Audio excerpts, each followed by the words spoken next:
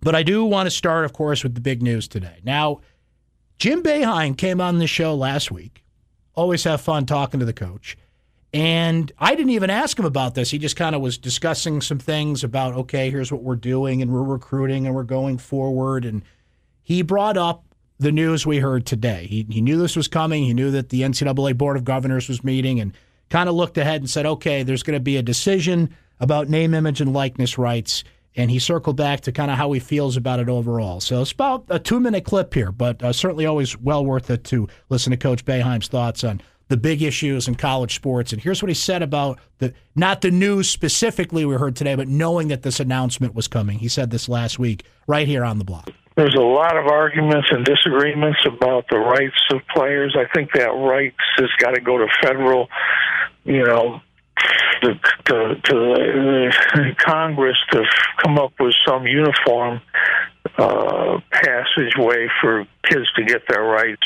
And I think right now Congress is too busy to worry about. I was going to say, yeah, that conversation's changed dramatically in the last month, not only because Congress has a few other things to do, but people are wondering about finances of athletic departments, and we're wondering about football and when that starts. And it seems like so many things are so uncertain that that'll get addressed, but maybe that kind of fell down the priority list, right? I think it's going to be addressed. I think they need a year to work it out.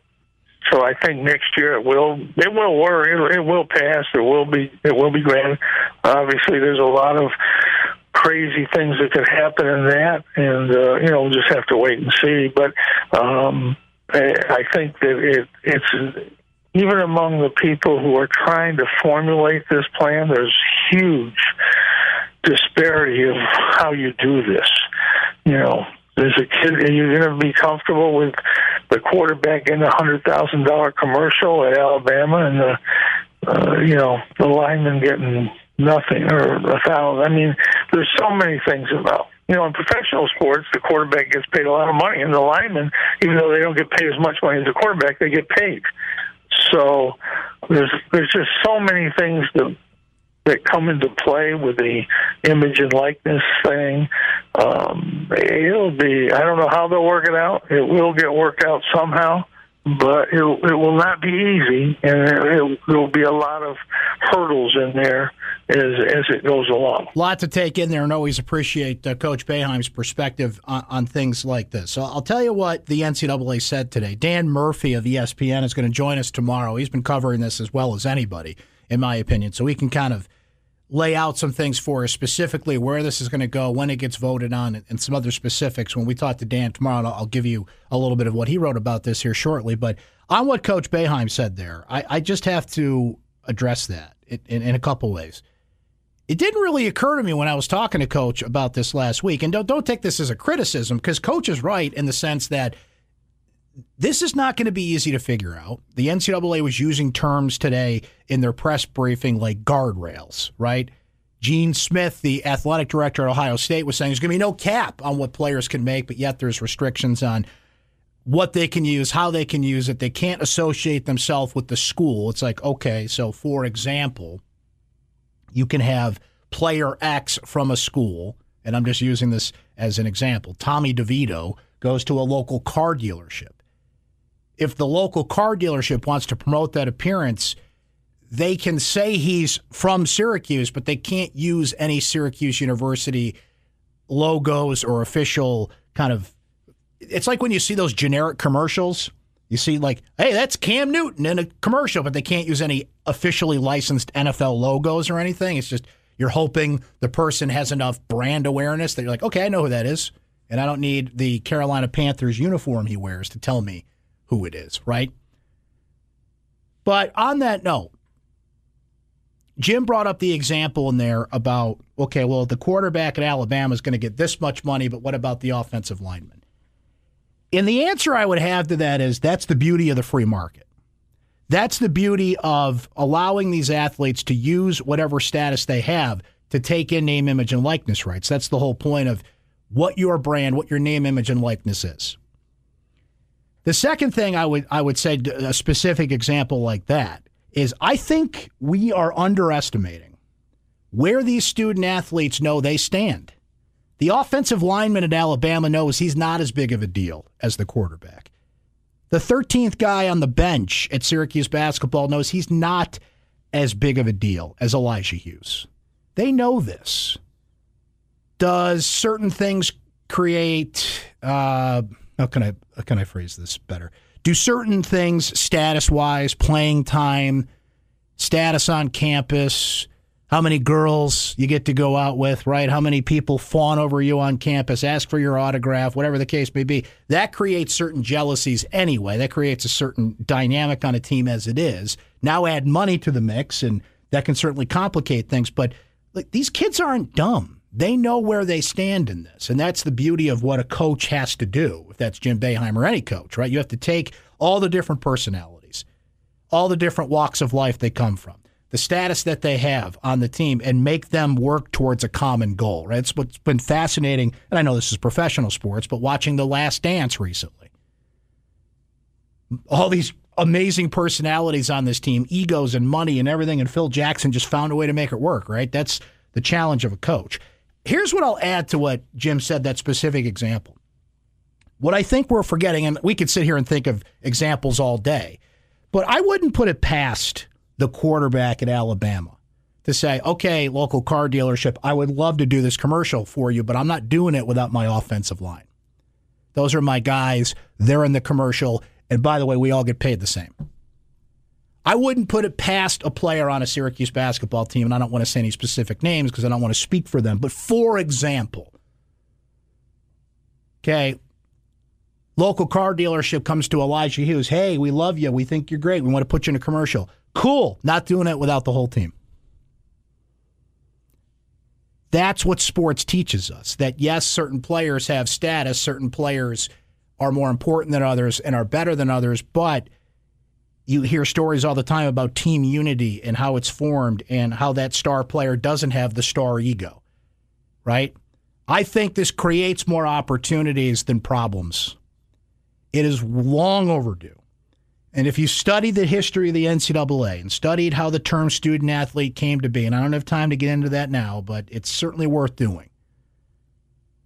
The fact that today, April 29, 2020, is the first time that this came to be, it's just stunning to me. It took Ed O'Bannon, UCLA, having his likeness used in a video game, suing the NCAA, going against the mighty beast the NCAA is, fighting for years to get what was rightfully his and didn't necessarily even get it, right? It took people like Jay Billis of ESPN exposing the hypocrisy in this, what the NCAA was doing, the money they were making. And remember, when we talk about the NCAA, it is an easy villain to point to and say, the big bad NCAA. They do have a brick and mortar building in Indianapolis. They do have a president, but the NCAA is the schools, right? So when we're saying the NCAA, the big bad NCAA, we're talking about the system. We're talking about the whole thing here, right? Let the free market bear it. I'm not saying there shouldn't be restrictions on this, of course. Well, what about boosters? Yeah, that's something they're going to have to figure out. And on that, I say, good luck to you. But that happens now. We're not naive that certain players get certain things behind the scenes now. By formalizing it, putting it in public, putting it in the free market, it takes the black market aspect not completely out of the picture, but it weakens the picture. And not only that, this is timely in the sense that the G League is stepping up and offering money to high-level five-star prospects that otherwise would be in college basketball. Football is still football, and college football is the best place for any prospect that hopes to make it to the National Football League to be, right? There is no G League of football. Even the XFL and some of these other things, you would have to play college football first to get there. So it doesn't necessarily affect that more than basketball. It just affects the kind of money they can get outside of what they're getting in scholarship and tuition money. And for those that say, and I always get the phone call from somebody, well, don't they get tuition and a scholarship? That's enough right there. No, it's really not when you consider how they're being marketed, how they're being used, what their status is, and that any other student at that school can use that status to profit off whatever name, image, and likeness they can create for themselves. But because this kid's getting a scholarship, he can't? That's never made sense. Never. So I think kids know there's kind of there's a system here. There's a caste system, if you will. The quarterback is more important than the 53rd guy on the roster. And in college football, it's 96 guys, right? And if coaches have had the opportunity to do this, to use their name, image, and likeness beyond the deals they have with the individual schools, to go out there and get commercial money and do this, this is all I think people have ever asked for.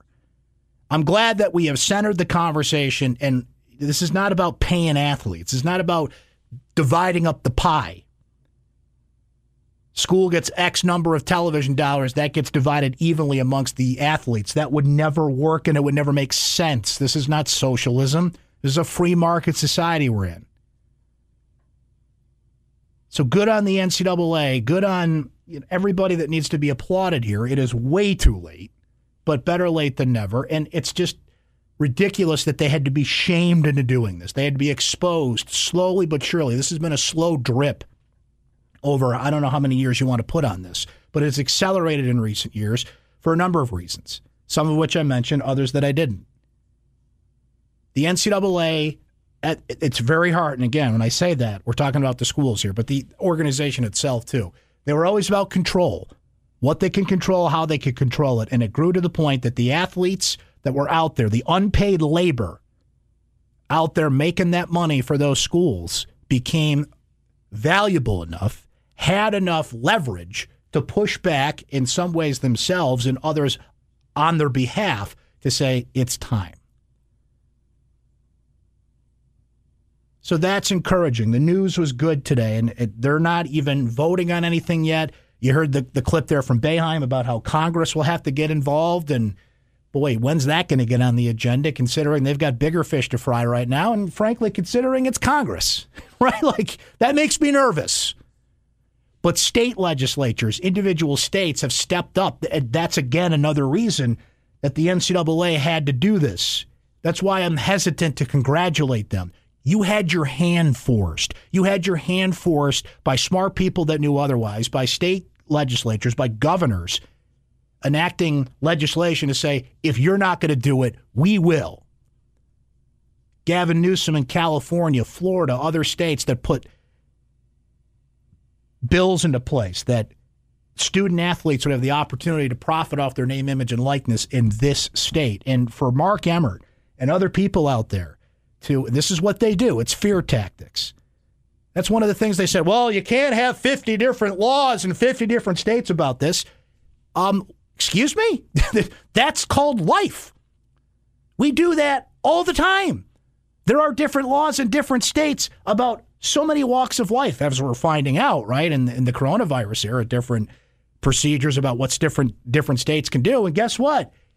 It all works relatively, right? Some of them are flawed, and that's why we have discussions and laws get passed, and it's not a flawless system by any stretch of the imagination. But this whole we can't have 50 different rules about this. There'd be chaos. That's what they always say. There'd be chaos, right? Now, I think we evolve, and we find a way through it. It will not be perfect. It will be messy. We'll have to figure this out. It will not take corruption out of the sport, but nothing ever has. Nothing worth it is easy.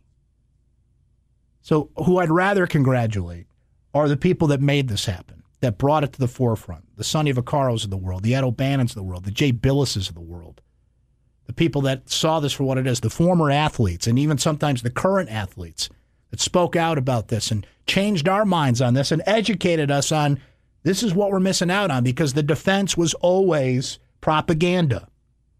The defense was always the NCAA wanting control. They get scholarships and all these ridiculous arguments about amateurism that died a long time ago. And that is the appeal of college sports. I understand some people are going to be hesitant to lose that. There's a difference between college sports and professional sports. There is. There's a different feel when you're at a Syracuse University game as opposed to a Buffalo Bills game. And I understand that, and that's going to be interesting to see how we figure that out. But those lines have never been more blurred than in the moment we're in right now. So it made sense to go forward this way.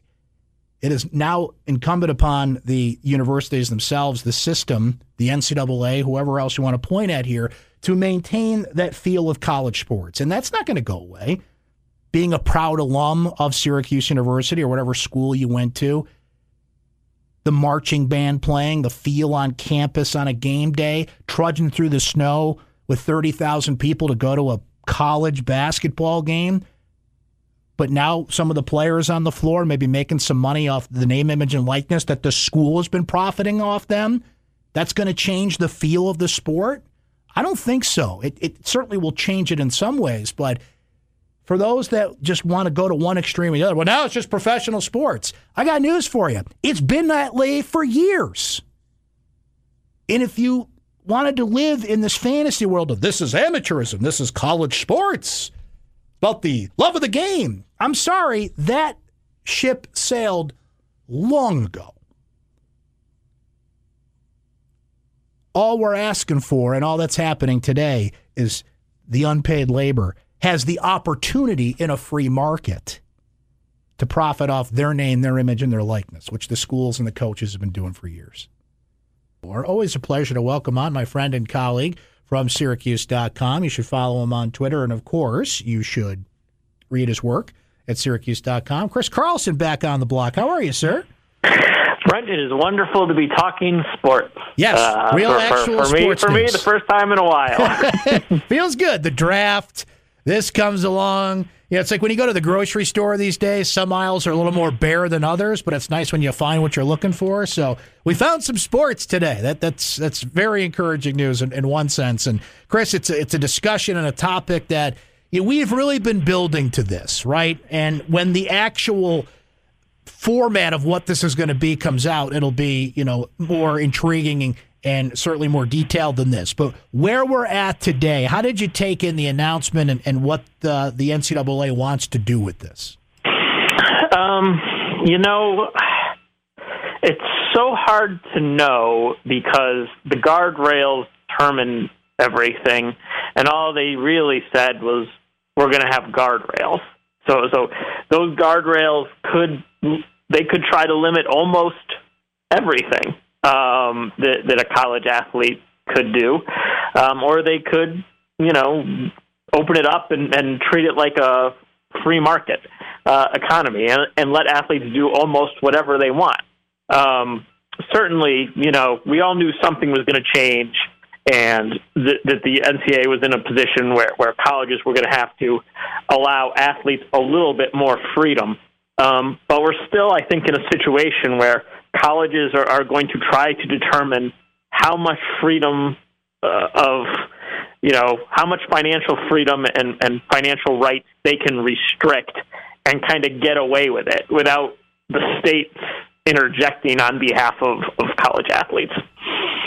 So now they've got to hash out how it's going to be done. And as you said, that term that they used a bunch today, the guardrails in place. Now, Gene Smith, on one hand, said there will be no cap on how much money they can make, but the guardrails and how this process will go about, that's going to be the interesting thing here. And one thing they put in the release today was basically and I'm just using him as an example, Tommy DeVito can go make an appearance at a local car dealership, right? But he can't use the logos or any of the official, Syracuse University trademark stuff, right? You basically have to hope that people know who this is based on his name and what he looks like. So the association of the schools being involved in this, it seems like they're still trying to kind of put just some separation between that, and basically you're using your name, image, and likeness, not your status as a Syracuse University athlete, as an example.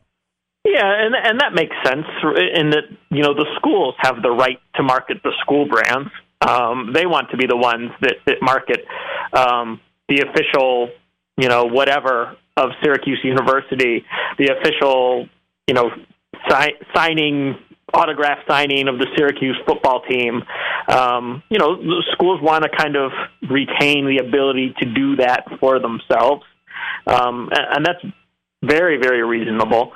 The one thing that interested me, right, Gene Smith, you said that there's no cap to what athletes can make. But they did say that they might have some oversight of what they can be paid for certain things, right? That it has to be a fair market price, so that a booster in Kentucky cannot decide to just pay $500,000 for one commercial. There's at least talk that there would be oversight over that sort of thing. So if they decide that a commercial is worth $2,000, you would have to do a lot of commercials to make an unlimited amount of money. I think that's fair, and I think that's where, if they're going to put guardrails in, to use that term, or limits of some sort, that's where you do it. And and we can think of 100 examples, and that's what they're going to spend the next few months doing here before they vote on it. But one thing that I talked to Coach Boeheim last week, and he said, well, as an example, what about the quarterback at Alabama? He gets $100,000, and what does the lineman get, right? And I guess my response to that would be generally, like, that's what the market bears, and I think the athletes know kind of where they stand, right, Chris? But I think, again, let's use an example here. I think if you're you're player X and you get offered to do a commercial, let's just use Tommy DeVito as an example, and he says, that's great, I'd love to do your commercial, but I'm not doing it without my offensive line. I want my teammates there, and I want them to get paid too. I think this could open up some opportunities for those guys down the bench that don't have the star status. Right, and I completely agree with that. And a lot of coaches and a lot of voices I've heard have said, what are you going to do? What's going to happen to the teamwork and the camaraderie when Tommy DeVito, in your example, is making all that much money? But to your point, if Tommy DeVito decides to bring along his 5 offensive linemen, what a great way to build camaraderie. There's a quarterback who's looking out for the 5 guys who look out for him. So it goes both ways. It's just up to the players to kind of use this power or these rights that they have in the appropriate manner. And whether that makes it better for a team or worse for a team is kind of up to the members of the team, which I think is pretty American. Yes. we have rights in this country. We exert them, and depending on how we exert them, things are better or worse. And I'm not speaking of anybody specifically here, but I think a lot of the examples coaches put out there, they're worried about that their job's getting harder. And I don't blame them for that, Chris. I mean, you have the transfer rule in college basketball. That's about to blow up. May 20th is the date where that could be voted on, and the transfer portal is going to be flooded even more. It's a lot more complicated to be a college coach these days, in football, basketball, whatever the case may be. The oversight, the rules, and Jim Boeheim fell into this trap in terms of, basically, if it happens on your watch, it's your fault in the eyes of the NCAA. So I get the concern there. There's a lot more they've got to look out for these days. Yeah, no, there's no question that it is going to make managing athletes' time more difficult. It has the potential to make managing egos more difficult. But you know what? Like, that's why you get paid millions of dollars, and it's just, players exerting their rights. If that makes, your life a little bit more difficult, we all deal with difficulties with our jobs. And that's something that comes with it. Chris Carlson's our guest here from Syracuse.com. Chris, you and I and some other local media members were on, as we do these days, a Zoom call with John Wildhack last week, and I appreciate John doing that, even though a lot of the answers to the questions are, we don't know, because, we don't know, right? We're still kind of trying to see how this all falls into place. But what were some of the takeaways from that media session with John, and as you wrote about on Syracuse.com, where we did get answers, where you got a sense of, okay, this is something that is interesting to me that we do know? I think just the big takeaway for me is just, everybody who is in charge of college athletics, they're going to find a way to have a football season. There is too much money kind of at stake, even from the television side, but combined fans and television, but just from the television side, there's too much money at stake for them to not play football. We're going to get that in some capacity. It could happen in the fall. It could happen in the spring. It could happen in front of fans. It could happen in empty stadiums. But the fact that, John Wildhack said we have done no work considering our budget, if there's no football, I think that's a pretty good indication that they are going to find a way to play as much football as they possibly can. Yeah, definitely a big takeaway. The other one for me, and Syracuse is in a position where they don't have as many sports as some of the other major Power 5 schools, but no sports will be cut.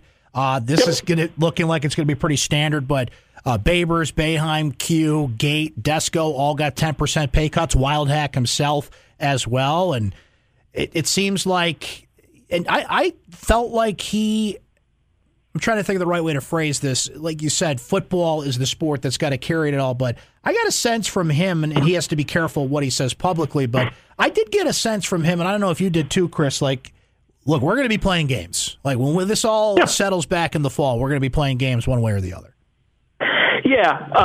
And the other thing, as you're talking about that, it prompted me. I mean, I think John Wildhack is operating, and I think it's correct. Like, Syracuse athletics is going to be fine.